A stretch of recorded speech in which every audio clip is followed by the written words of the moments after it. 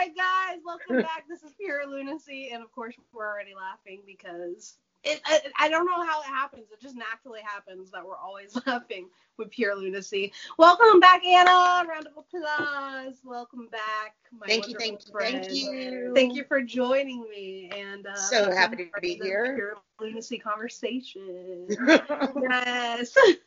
How are you doing? I love the new hair. Thank you. Had to do it. I'm actually doing okay. As you know, my birthday was a couple of days ago, so I packed in a few things over the past couple of days to kind of try to break up the monotony of lockdown life and bring a little joy into my world. And I got to see people. Yay! There was interaction. It was not physical, but there was interaction. There was actual interaction, like in the same room with a bunch of people that I love, and it made me very, very happy. We were good. We had our hand sanitizer. We had plenty of room to spread out. But yes, we may have had a surreptitious gathering on Saturday night. But legitimately within a 5,000 square foot warehouse, there was plenty of room for us to distance. But yeah, it was really nice to be able to actually people a little bit. Like, I can't believe I just said that even. Like, I miss people. Oh, who knew? And how are you? I think honestly, like, checking in is a good thing. How are you? You're somebody who knows me, and for those who don't, I'm a forever busy person. Yeah. So it hasn't really registered. I'm still, researching. I'm still working. I'm still writing, teaching. So I there has been no pause button. I think that this has actually added more layers of different kinds of work. So, and for those who don't know, I am a PhD student, so I've grown accustomed to being a hermit of sorts. I don't usually, when you're a PhD, when you're working on a PhD, you become a hermit, and like you work with, your friends are books. Yeah. So, that hasn't changed. Yeah. Oh my goodness. It's interesting. I kind of want to repeat something that we said in our Zoom happy hour last Friday, which again, thank you for joining. Your routine. You've gotten to keep a little bit of your routine and a little bit of a sense of normalcy in that daily life. And I would take a little bit of that right now. I really would. I think a lot of people would take some of that, even though it does present very unique challenges. So I'm just my routine. Other than, not having to wear makeup or dresses and look nice, and in general look nice, but my mental routine has kind of, stayed the same. I have to wake up early, answer emails, conference calls. Sleep. Yeah. No, I don't, I kind of envy, to an extent, the folks who are getting to, find themselves or recreate themselves and take time to, just take a break from life. And I'm just like, I feel like I need a vacation. Yeah. to do all that. Isn't that interesting though? Because here I am being able to have a little bit of that time and kind of decompress. And I'm looking at you going, I'll trade you a little bit, and it's just, and I'm just like, life is very interesting. Volunteer, like maybe a week. I don't know, because I'm a busybody. I'm naturally if I'm not busy, I'll find something to be busy. I'll go find a new book to read, or yes, exactly. But it'd be nice to take a break for just a second, just to decompress. Yeah. But I'm hoping to finish my PhD soon, so there is no break until I finish. This summer. This summer. Amen. Hallelujah. Dr. Bento. I like it. Let's do that. I just call you that already because, as far as I'm concerned, you earned it like a year and a half ago. Thank you. You are our Dr. Bento. Goodness. Well, what do you about this week? Do we want to talk about Wuhan or Bernie Bros first? Let's just jump in there. Yeah. Let's talk about the communist government of China. Let's go there. Let's talk about them, because I feel like, and this is just me, I'll start off. I feel like our international communities are not holding China responsible for their misdeeds in the spread of this virus. One thing that I do believe is that it's not an accident. It's not an accident in that I don't believe that some guy randomly ate a bat and it ended up in a wet market and it just spread rapidly. I think that there's a possibility that there was, biosecurity issues and concerns, and they may have had some experimentation that led to an accident that led to them trying to cover up. I do think that, but it doesn't correlate for, a guy to eat a bat and then suddenly this worldwide pandemic just kind of blows up in the manner that it does. Yeah. When we know for a fact that this virus has been experimented on, it has been analyzed, it has been examined, and it started before, any of this happened because of SARS. And we know that there were a lot of labs around the world, not just China, trying to prevent another outbreak like SARS. Right. Unfortunately, it led to an outbreak like SARS, but it's worse. So, well, the wet market thing has always bothered me. We did get a piece of news about 2 weeks ago that I thought was really interesting. And again, I say we got news, but again, we're talking about the communist government of China. So, take with a big old grain of salt. Exactly. But the data stated that about 60% of the people that were in Wuhan that were identified as being in that first wave of infections had no exposure to the wet market and no traceable contact to anybody who was exposed at the market. Yeah, so that's not the singular 2 + 2 origin. doesn't equal 22. No, I thought it was 11. 4. Yeah. I promise you, it's 4.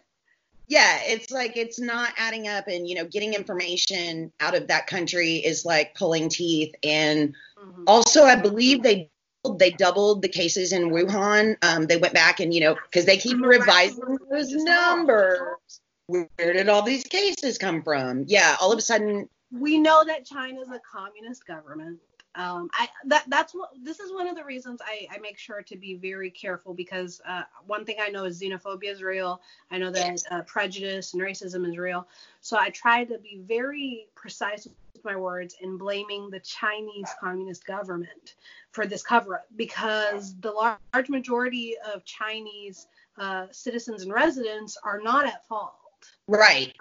Right. And I do have believe, to separate. Yeah, and I do believe that I've called it since day one, and you and I have had this conversation. I've called it since day one the Chernobyl of viruses. Yes. And they're trying to cover it up.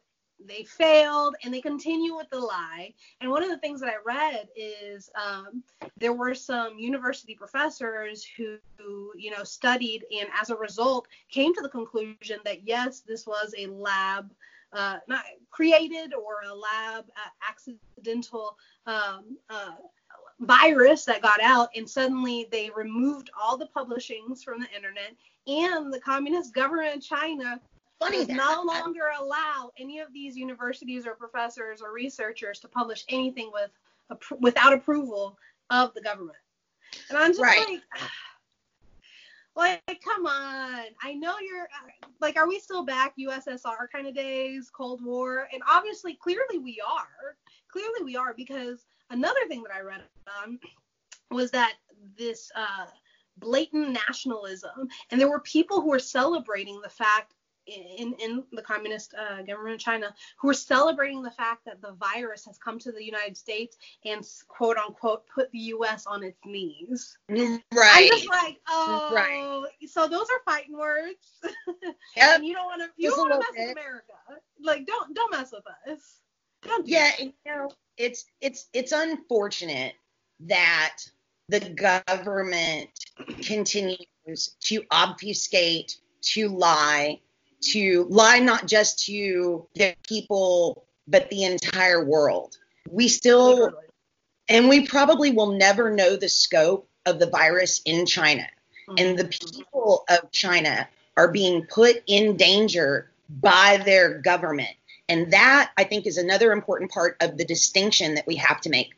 Again, you said, xenophobia, racism, bigotry, it is real. And we have to be very specific and say the criticism is towards the government. Their people are being harmed right now. Absolutely. Their people are being harmed. And that is a continuous cycle that is always going to happen as long as you have a party in charge that is solely focused on maintaining their power, period. There's no calculation.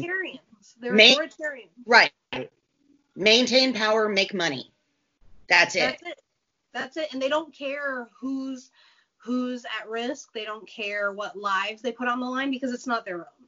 Exactly. And something that's interesting.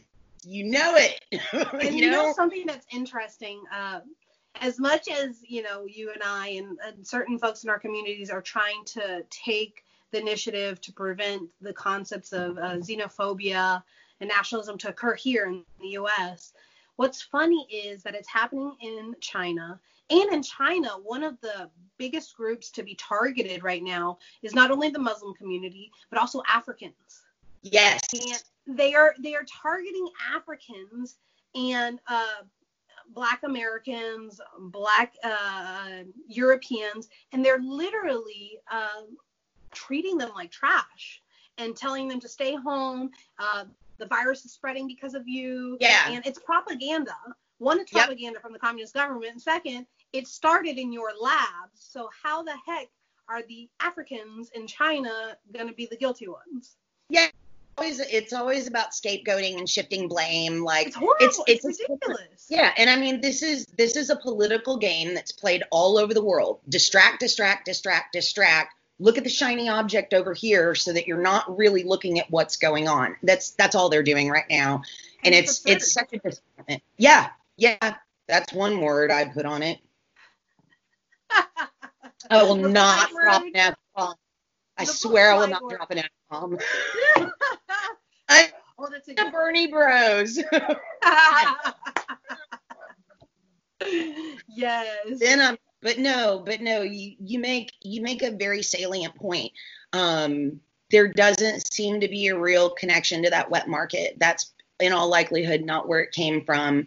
And it came from the Wuhan lab. We know it. Everybody knows it. Everybody's going to know it. I'm going to say something that our media was trying to do, because our president did say, I don't believe that this virus or what he kind of made the notion that this virus was man-made. And initially our American media painted him like a lunatic. And he's a wild card. He's a wild card. I'm not going to deny his wild card ways, but he was right. He wasn't wrong. And we need to, okay. Let me phrase this correctly. I understand the frustration of folks who don't like the idea of removing funding from WHO, the World Health Organization.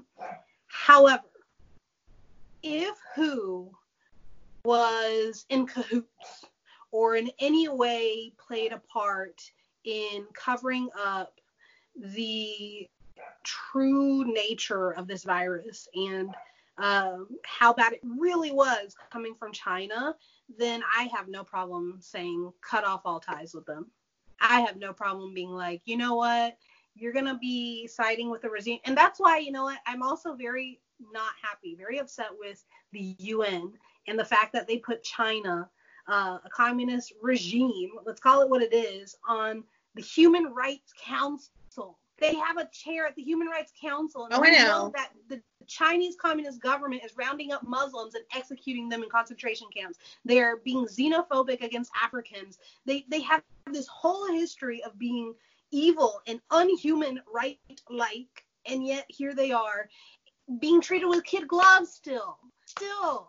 Yeah, I mean, I think what that all comes down to, okay, first of all, I want to backtrack to one thing. As far as defunding WHO goes, that's a real big if. that you're talking about. When you You say, know, but it's temporary. they But remember, it's consider. temporary upon investigation of their I know, behaviors. but I'm So, just saying it's a real big if, yeah. and I hesitate to jump to a conclusion until the investigation is complete by the right parties. Like, I am absolutely in no way on board with defunding WHO, considering they do some amazing work around the globe. They may have completely boogered this, and it sure looks like they did early on, especially when they wouldn't declare it a pandemic quickly. Like, that was a really bad move. It should have been called a pandemic from jump.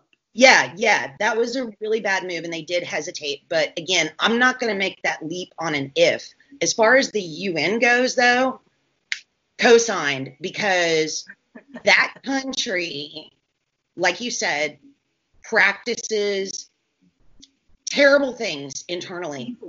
And we haven't talked about Tibet, okay? Like let's get real with that. Are the protests in Hong Kong? Buddhist world's worst, very, very upset about what the communist government of China continues to do to the Buddhist population within their country. To have them have and even the Christian population for decades. They've been executing and putting in concentration camps, and like they just there is no moral justification for them having a seat on the Human Rights Council. Therefore, why do they have a seat? Money. Because they are an economic powerhouse but in this. Made them that, and that's the biggest problem. I don't disagree. It's like what dog wins the fight? The dog you feed. And we fed them. And we literally starved ourselves. Look at Europe. Europe is a great example of countries that used to be powerful. They do nothing now. They have no manufacturing. They have very little foundational parts of their economy that can sustain them. They are dependent on other entities. Now, if you're somebody who believes in a global economy and a global government where everybody's one and we all function together, that's great. In a great, wonderful utopia. But we don't live in that reality. Right. And our country should be cognizant of that and have the ability to have at least a foundation to sustain yourself.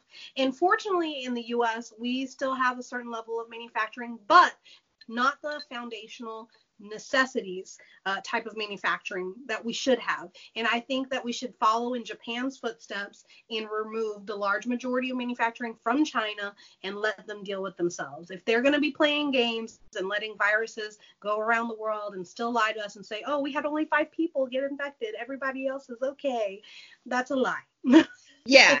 And so the question becomes, how do you recapture your manufacturing base?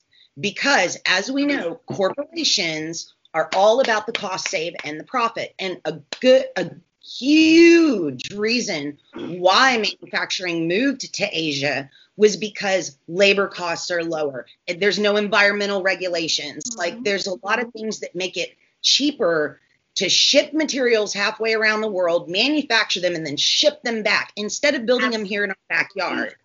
So there's got to be some kind of incentive. Like, how do we recapture that? There was an attempt. I will say this. There was an attempt. And I'll give an example. Here in the U.S., there's a gentleman who makes the N95 masks. It costs him 10 cents to make the mask. In China, it costs them 2 cents. Yeah. So it's very hard for him to manufacture something that costs 10 cents. So how do you balance that? And in 2015, there was a proposed bill in the House of Representatives, and it was a big deal back then. It was TPA and TPP. Yeah. And I'd love to tell this story because I worked in Congress at that time. Oh, nice. In a fellowship. And at that time, President Obama was trying to push this bill through. And the interesting thing, because to me, I love to be in the politics, but I also like to be the wallflower. I like to see the reality of what's going on.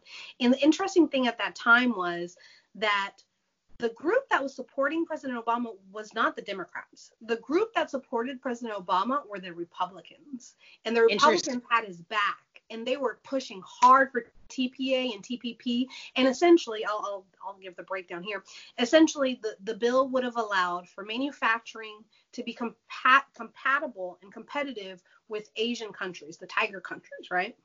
And essentially, there would have been a provision that would have brought up the prices of those Asian manufacturing goods that would be compatible with the goods here. Unfortunately, there was an incorrect rumor that spread to unions that this would take away their jobs and this would take away the manufacturing. But in fact, it was an attempt to bring those prices up so that we can bring manufacturing home. So we can compete. Unions, literally within a week, the unions were able to get their lobbyist groups. And I will say this because I was there. And this is how they work. They will call their union members. They'll have these phone banks and they'll say, hey, our union is against this. Just tell them no. And sometimes they wouldn't click over fast enough. And you could hear the phone operator say, hey, okay, go. Just tell them no. Okay, go. And the person, you would speak to the person and say, hello, thank you for calling so-and-so's office. And they would say, yeah, I don't know why I'm calling, but my union told me to say no for this, so I'm against this. And literally, the Democrats in the House of Representatives, led by Nancy Pelosi in 2015, listened to these lobbyists, listened to these people who were calling their offices, and changed the vote. It was so bad. I love telling the story because I was in the middle of it. It was so bad that, look, there's one rule that happens whenever there's a president and there's Congress. One of the rules is the president doesn't come to Capitol Hill to try and lobby for a law or a bill. He doesn't. If anything, he'll call people over to the White House. He'll have discussions.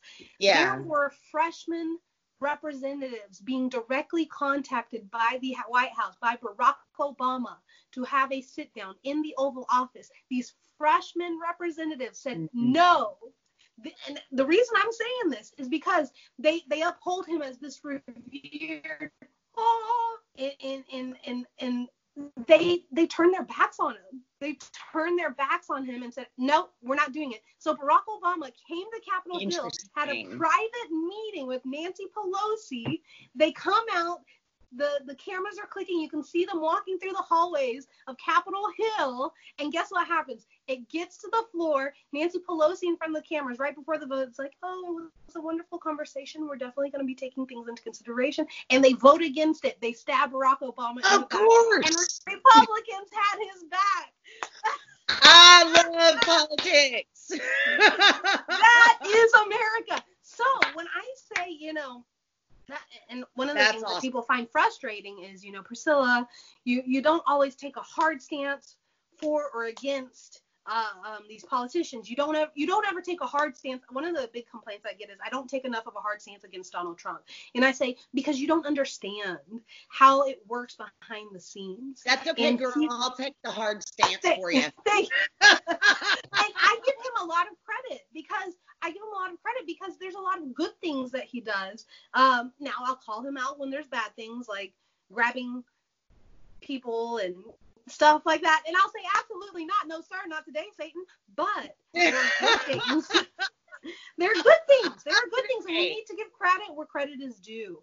But we could have had. Find one of those good things, you let me know. I'll give you just one. The First Step Act, basically helping try to remove people from prison who committed only one crime and they've been in there for decades. That's one of the big things that he's done in justice reform. He's taken a step that many have not taken just yet. Yeah, but regardless of that, I don't think he's done that on his own. He had people in his ear. Remember we talked about Kim Kardashian last time? Like the man listens to famous people, celebrity influences him, and I think. Right, here's the thing.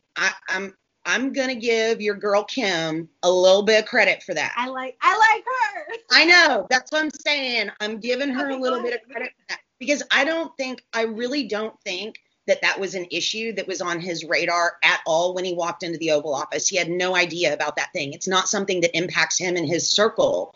And she was able to bring that to his attention and get it on his radar. And yes, something good came out of that. I will give that One little thing. But there is a balance. There is a balance.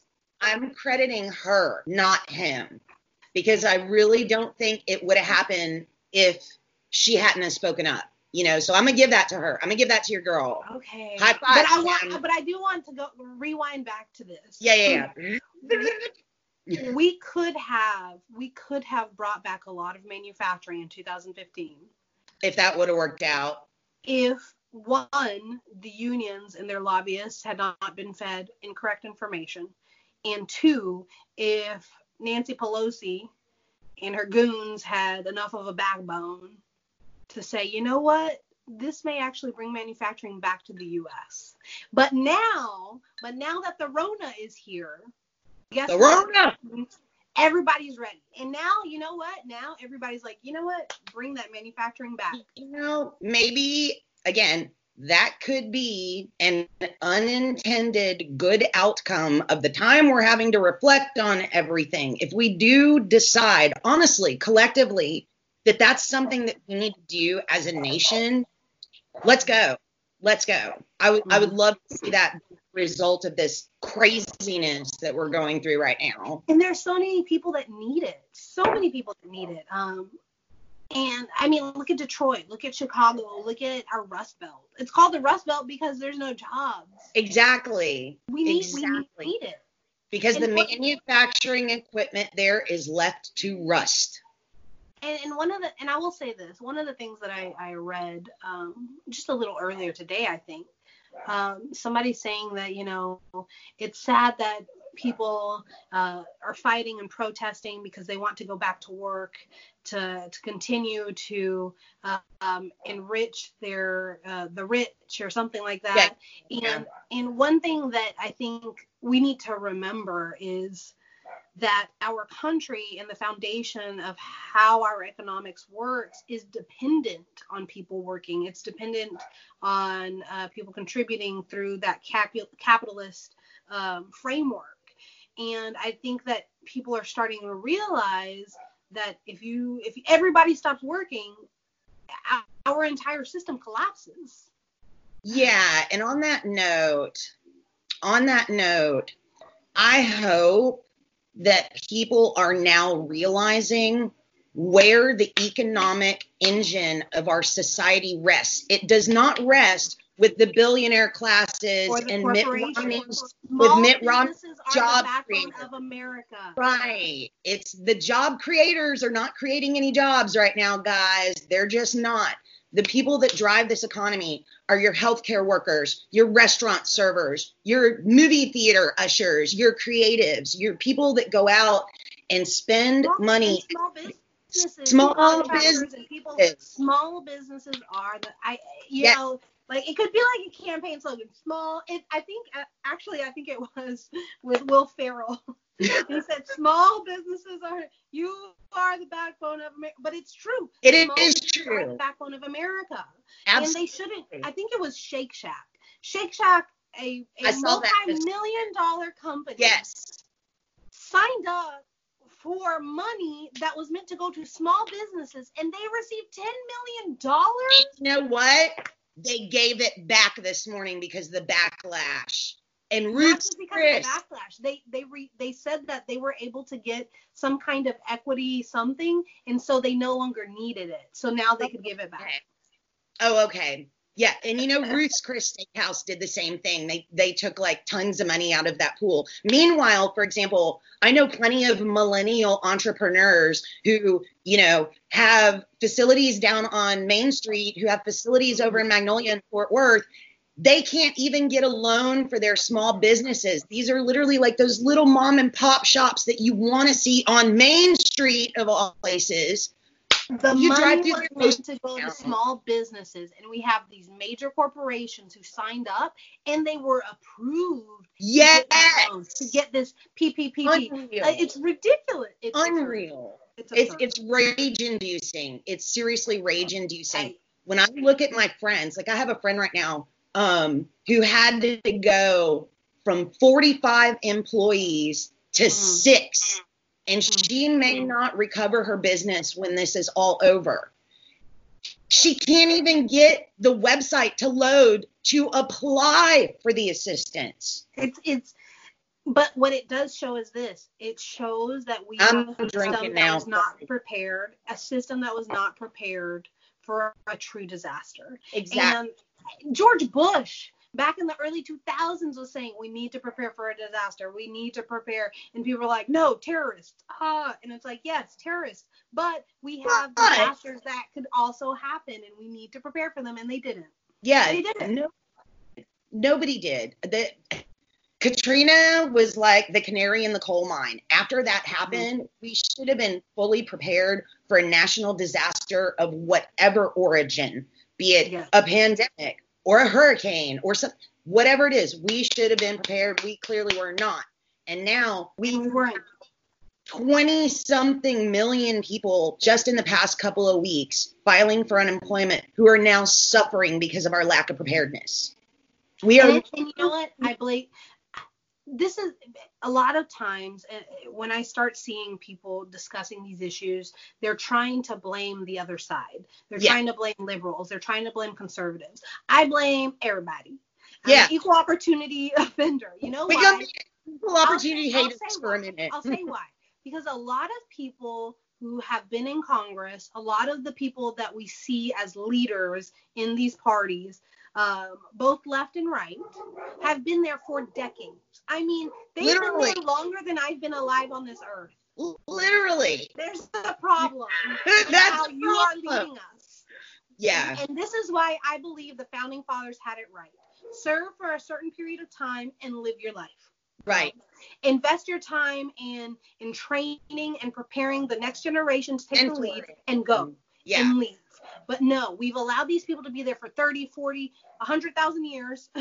Yeah. And now we have a system that they've created, and they want to place blame on each other when we know that you both work together, because when you're underground walking those hallways, y'all are talking and chit-chatting. And you're all having your dinners together. We all know the truth. Get out and let the next generation take the lead, because clearly what you've been doing for 30 years ain't working anymore. Exactly. Co-signed. And I'll tell you what, my feelings on term limits have changed significantly in the past decade or so. I used to be very anti-term limit, like, no, if they can keep getting elected, blah, blah, blah, blah, blah. But over time, as you observe these people become more entrenched and only concerned with their own self-interest and re-election prospects, when they stop doing the work of their constituents, I'm all for term limits right now.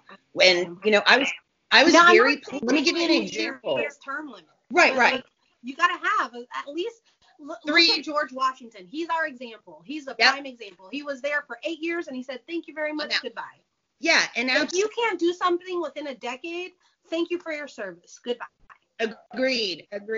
And I was actually very pleased, like, on that note, those who don't know, like, I live in Arlington, and 2 election cycles ago, we actually passed a very strict term limit bill for our city council. And we had a very similar situation where we had people on the council for like 20 years. It's wrong. And if I may say, I'm going to say it, they were all white and over 65, okay? Only representing a very narrow demographic of our city. Our city is becoming younger and more diverse. We passed term limits, 6 of them gone already. We now have several people of color on our city council. Finally, we have people under 50 on our council. Finally, and quite frankly, stuff is happening in Arlington. You can see that the decision making has changed in the output, in the policy output, and the way the city is changing. And here's the thing. We needed it. I love it. How do we, as a society, push for a diversification? And when I'm talking diversification, I'm talking diversification of age, diversification of demographic background, diversification of profession, how demographic, diversification of income, Because the large majority, what people don't realize, and this is something that I was discussing with somebody. I said one of the things that just irks me the most is the fact that we have people right now on both sides playing politics, not passing bills to bring relief to American citizens. And what people don't realize is a lot of them are millionaires. A lot of them are very wealthy. So they're not feeling the burn. They're not feeling the angst because they live in a bubble of privilege. And I'm not talking just, the older white male. A lot of the older people of color who are in Congress are very well off, because in order for you to get to Congress, you have to have a certain financial foundation where you can even run.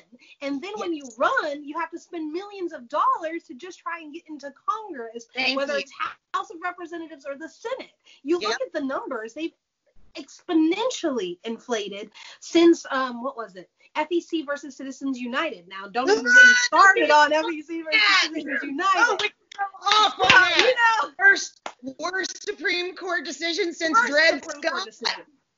FEC, this will be FEC versus Citizens United will be, another pure lunacy conversation. Oh, yeah. We can spend a whole conversation discussing how that destroyed American politics.